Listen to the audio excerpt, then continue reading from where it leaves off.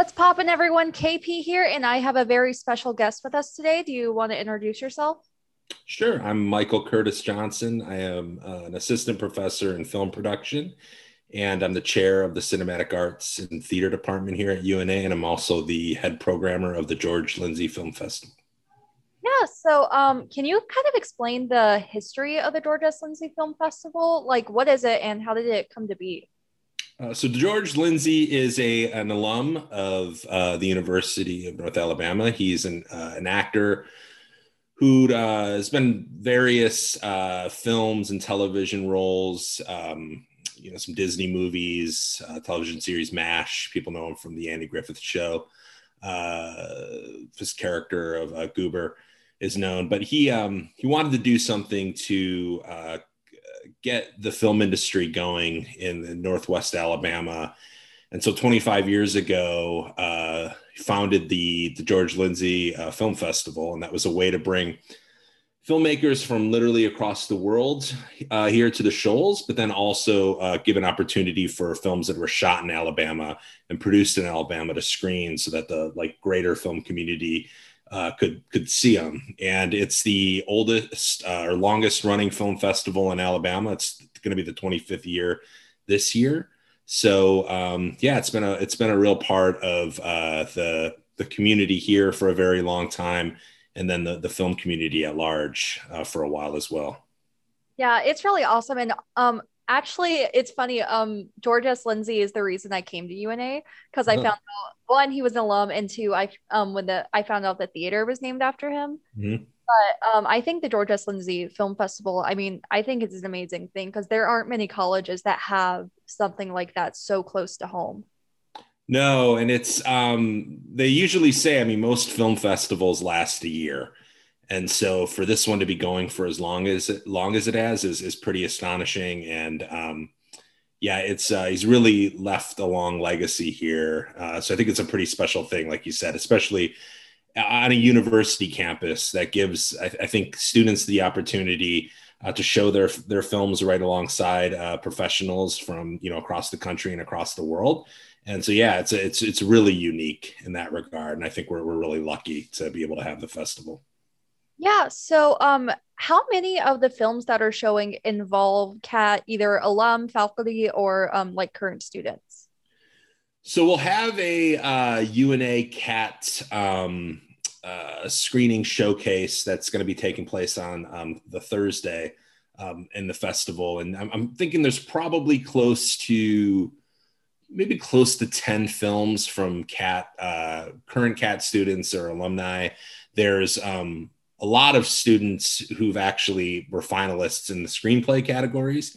I think that's kind of, I would like to think that has something to do with the fact that we have a lot of screenwriting courses that are a part of the curriculum, and we really focus on storytelling. And so I think that's why there's a great, strong showing up of in those kind of categories. It kind of depends by year too, like which students have the initiative to submit their films and show their films. But I think we'll be pretty well represented this year. But yeah, we'll have films from across the world really playing at the festival. Yeah, so can you tell us a bit about some of the films that will be showing? Sure. I mean, this is, I'm not just being hyperbolic. I mean, I've been programming for 5 years for the festival, and this has been my favorite program of films that we've ever programmed before. I think we have some really special ones, and the quality has really improved. I think as some of the more visibility has come towards the festival, we have some films that screened recently at Slamdance and Sundance. For example, they run a real wide spectrum of films. There's one of my personal favorites is in the youth section, and it was a pair of high school students filmed a feature film over the course of their senior year. And they told everyone that they were a part of the yearbook committee and that they were filming this stuff for the yearbook, but they were actually making this narrative film the whole way without anyone knowing. And it was just sort of that independent spirit that really makes the film a lot of fun, and it's really impressive. There's also another favorite of mine is a student film from a grad student made the film, Connor called I remembered it rained, which is he's originally from Alabama. He's shown films at the festival before.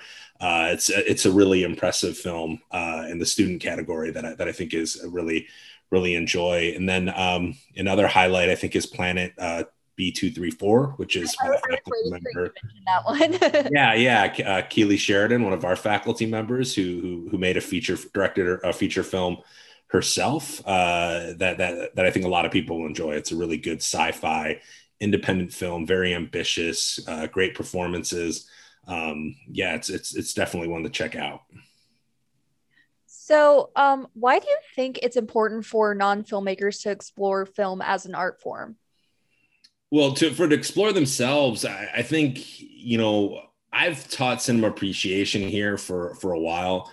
Um, and usually that's a gen ed course, and it's designed for students who have no background in film to take, and it's an experience that I enjoy, and I think it's an experience that a lot of students enjoy, just because on a larger level, I think so much of our communication these days comes from the visual audio kind of world, medium particularly. And I think sometimes it's really easy to be passive when it comes to images and sounds that we're hearing. And I think people sometimes are trying to communicate in a lot of different ways. And if you're not sort of conscious of the ways that's happening, it can be kind of worrisome. I mean, sometimes it can be used for really good things. Roger Ebert always said that film was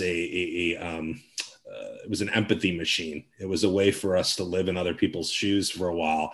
But there's also the other side of the spectrum with that. There's propaganda and ways to really manipulate people with through communication, and images can be very strong. And so I think it's one good to be a student, even if it's not something, and kind of look into what goes into filmmaking. But I also think it's this, a very young art form when you compare it to some others like music or visual arts.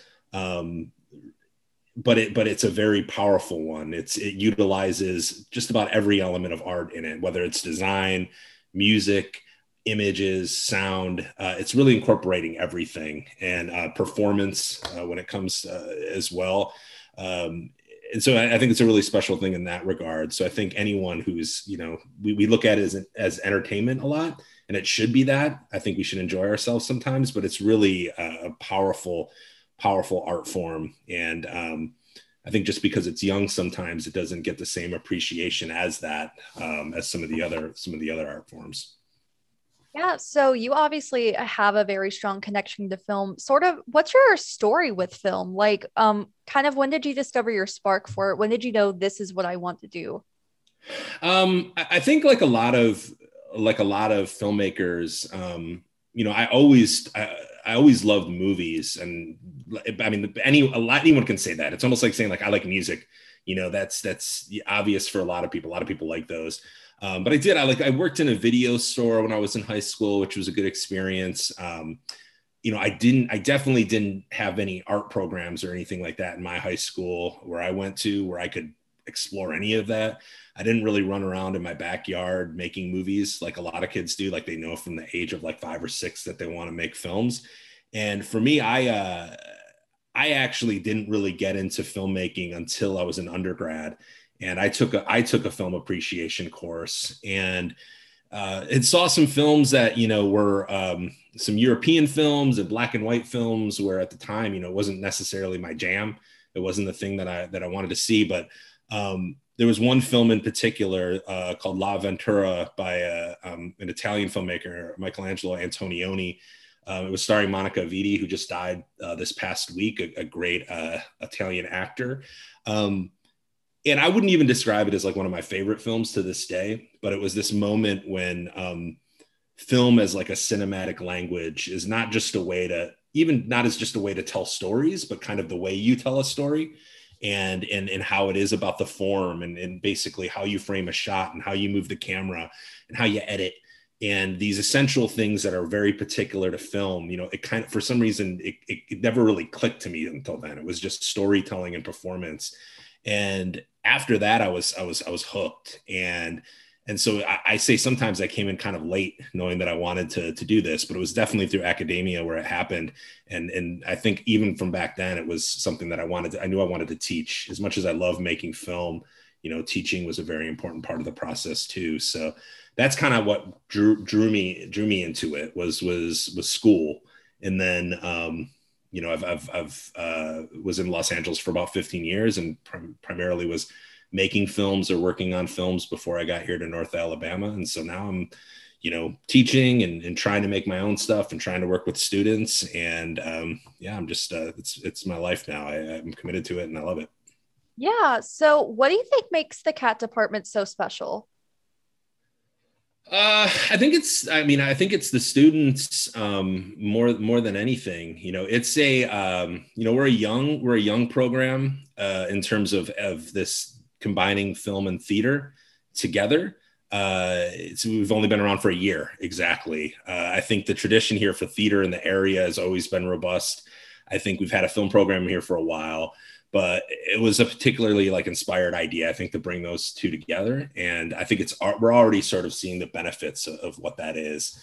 And more we're trying to incorporate experiential learning and hands-on learning by doing projects, mixing projects up where students can work with professionals, whether it's in theater or whether it's in film. Like this weekend, I shot a project with some students and where students were primarily producing and with the DP.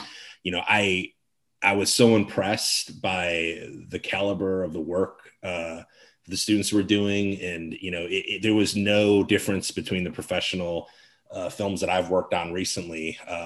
You rarely see that without hiccups. And it was a great experience creatively, but also professionally. And, my hope is that we can kind of continue to grow as this cool little,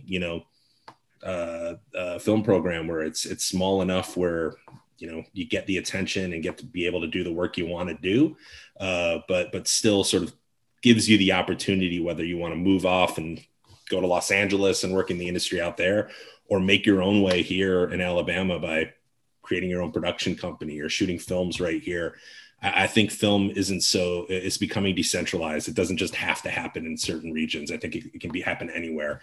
And I think we're in a really unique moment in time for film, technology wise and otherwise, where there's a real opportunity for a lot of people to do it that didn't really have that opportunity for the first 150 years.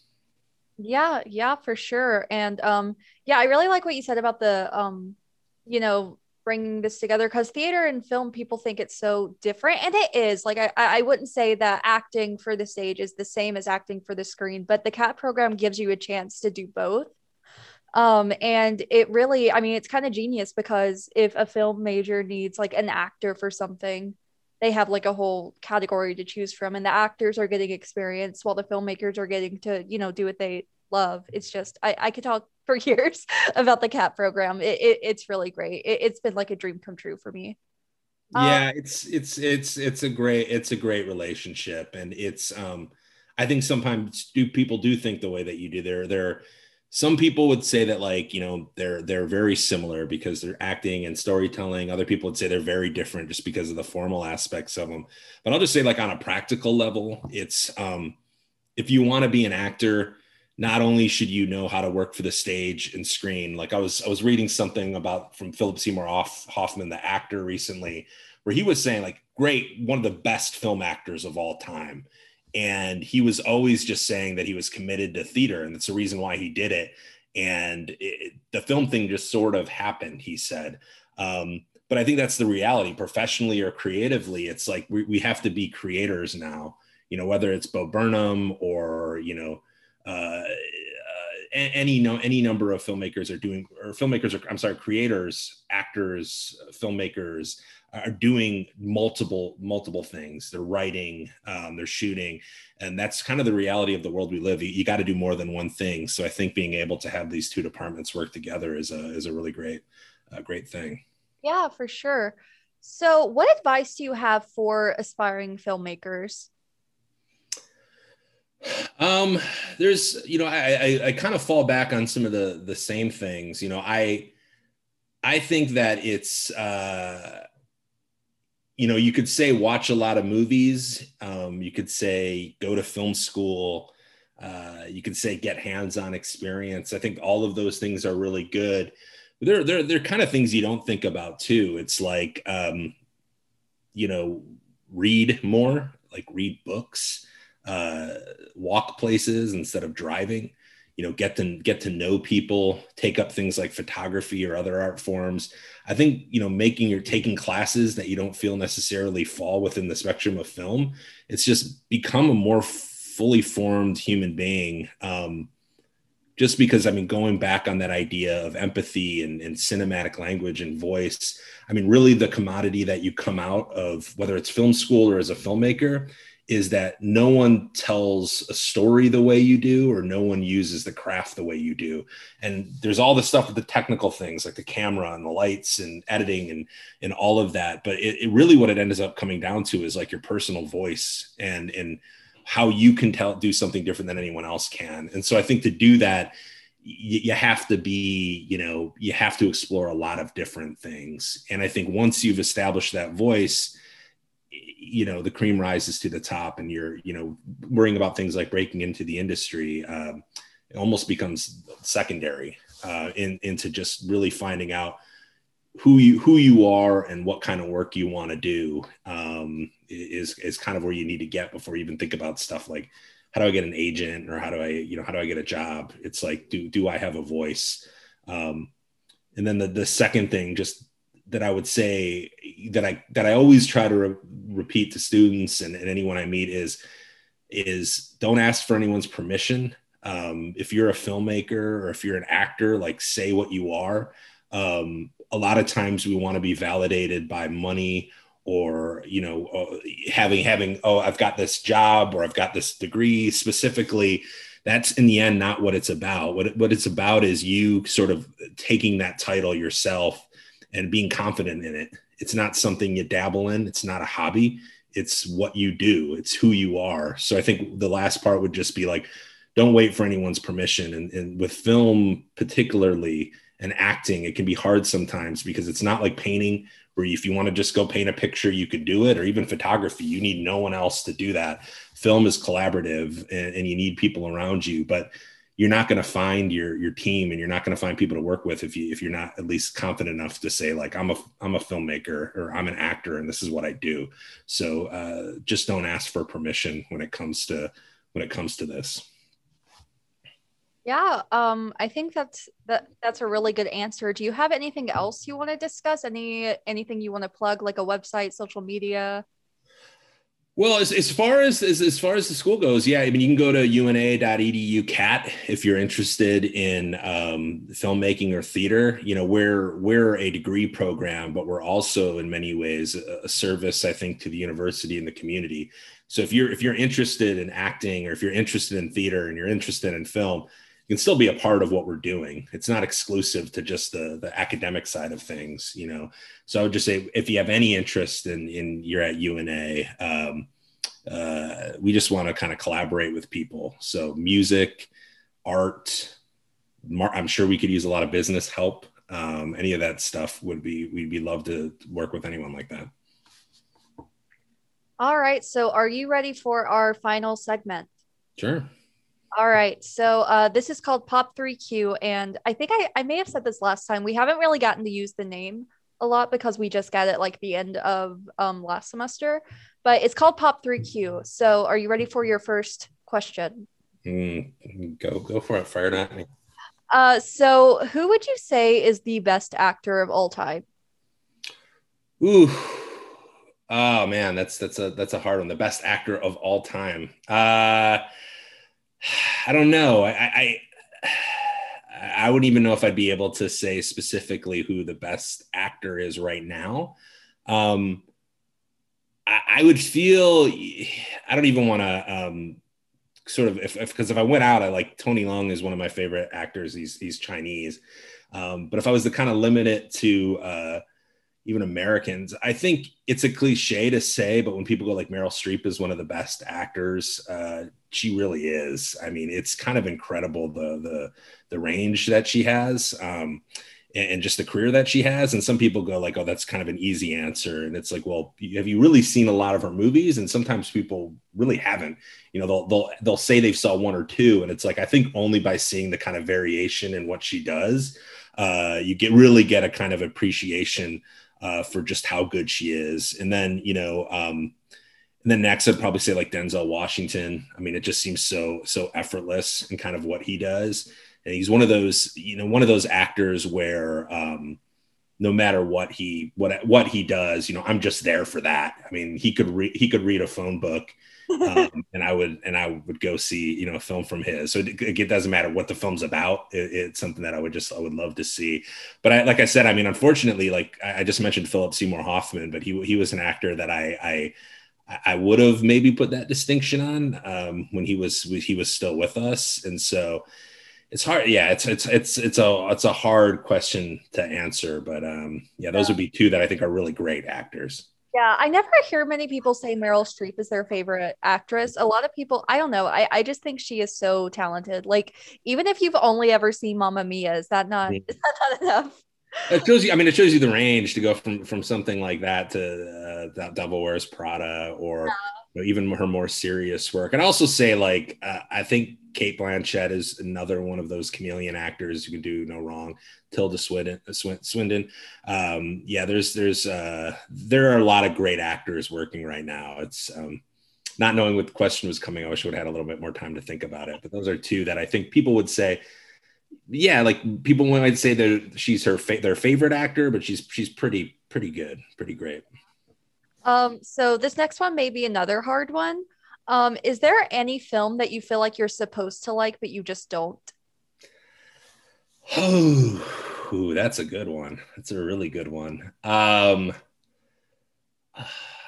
mean, I always like to say that, I think there's something you can find in just about any film. I rarely, I'm always kind of appalled when people say they like walk out of movies. I think sometimes you have to stop watching a movie because life happens and you're at home or something watches it. But I rarely do that, to be honest. Like, even if it's a movie I'm not loving, I'm trying to think if recently. I will give you a couple examples recently of movies that I think are good, and it would be debatable if we were to talk about them. I'll stick with one. Steven Spielberg just did a remake of West Side Story, and it's technically flawless. The acting's great. It still has a lot of the spirit of the original West Side Story. It's a really well done movie. It's hard to debate that, but there's also a part of me that's like, it's kind of unnecessary. It's like and I'm not even one who says like never remake movies. It's just the original, for whatever reason, I don't think it really needed to be improved upon. And so there's sometimes are these interesting movies that are classics that get remade, where I would rather see a filmmaker remake a bad movie or remake an uneven movie and try to do something new and different with it and see if a different approach would work. It's sometimes strange to me to just take like a really great iconic film like West Side Story and then just do a remake of it. And I think tends to happen a lot these days because there's just a built-in audience for it. But yeah, that would be a film recently that I could kind of count for that. Yeah, and I do like what you said about like how I think especially as filmmakers, like we can like differentiate like our personal feelings and like what's good. Like I always make people laugh because I'm like, yeah, I don't like The Godfather. Is it one of the best movies of all time? Yeah. I don't like watching it. It's great. Oh, it's fantastic. Yeah, I think that's a lot of what film school is too. It's like it's showing a lot of things, and I think even from the academic side, it's almost like sometimes you have to go to the source to kind of see like the original, like we will watch silent films in class and it's even hard to look because it's like we know that the language of film has kind of progressed since then. And so we know there's an awkwardness to it already when we're watching it. Like it doesn't always quite feel right or they move slow. But I think sometimes it's good to see like where some of these like foundational ideas began. Because we take so many of them for granted these days, where I think it's a good part of the process. So yeah, I think part of it can be appreciating it without necessarily loving it. It's an important part. Yeah, for sure. And I guess I do have you and specifically JP, because when he taught cinematic language, that was like the biggest thing. Like I realized there were so many movies that like I did not like. I was like, I hate this, but then I was like, Mm. but this is cool. This is cool. Mhm. This is It's yeah, when you see the intent, when you can kind of see the intent, and you see you can kind of finally know the reasons why. Like not to go, like, we won't talk about too long, but I like, in one film that I show in cinema appreciation is film Eraserhead from David Lynch, yeah, and that's one of the ones I was thinking of. yeah, time and time again, people will see it, and there's a you know, a huge amount of people who say like what was that? I have no idea what I was watching, but I think, but I'm also kind of blown away that, there's a lot of people who can put their own sort of personal taste aside and then see the merits of kind of what it's trying to do in a formal and creative sense. So yeah. Yeah, and especially not trying to like give an analysis like on air, but like Eraserhead, I mean, it's kind of supposed to be uncomfortable. Like it's Mhm. not I think there's a lot of films that like aren't supposed to be comfortable. And I think a lot of people aren't able to realize intent with stuff. It's yeah, I mean, I think it's hard too, because it's like I mean, a lot of times, I want to go to the movies to be entertained too, or to kind of check out, and I don't want. I mean, life sometimes can be hard enough, why would I want to put myself through something? So there's so many movies that I would say, like, movies that have really had a profound effect on me, that I will say immediately after I see them, like, I never want to see that again. It was like too much. Yeah. I don't want to put myself through that again. But that just shows you how powerful, that can be. And so sometimes it's kind of differentiating the escapism from, those films where you have to be a little bit patient, and you have to kind of endure them. You have to kind of get through them. Yeah, for sure. So are you ready for the last question? I'm ready. Here we This go. is the most Those are important good. question. What's your go-to dance move? Oh, my go-to dance move. I mean, my thing usually is, more and more. I mean, you'd be surprised. I had a pretty good dance, non-professional dance career. Like, for any party, any club, I would dance more than you might think. One of the funny things I like to say is, when I played football in high school, my nickname was the Dancing Bear, because they said I had feet like light feet like a dancing bear. But I tend to do this thing where I put my hand in my pocket, and I always felt like for weddings and stuff, it would give you this sort of, I don't know, it would give you this kind of little thing where you're cool enough to keep one hand in your pocket, but then, you have your other hand waving around. So it's a little bit like a physical mullet. It's a little bit of business and a little bit of fun, but with body movement. So I have never heard anything described as a physical mullet. yeah. So I think you've just given me like a new phrase to Yep. use, Yep. overuse actually. So yeah, thank you so much for agreeing to be my guest, especially on short notice. Mhm. Do you have any closing remarks for our listeners? Yeah, just, I mean, come out to the George Lindsey Film Festival first weekend in March. It's running from Wednesday till Saturday. And if you go to the georgelindsey.com, don't hold me to that. If you just Google the George Lindsey Film Festival, the schedule will be up there, so you can take a look at what films are playing. And there's a kickoff party on Thursday. And so and everything is free and open to the public, so you don't need tickets or anything like that. You can just show up. So I think it's worth checking out. Yeah. Thank you again, and I'll see you guys next week. Hey guys, thank you so much for listening to this episode of the Soda Pop Podcast. Make sure to send any feedback to arts@una.edu or to the DMs of any of our social media. You can find us on Instagram, Facebook, Twitter, or even YouTube. We hope you enjoyed this episode, and don't forget to join us next time.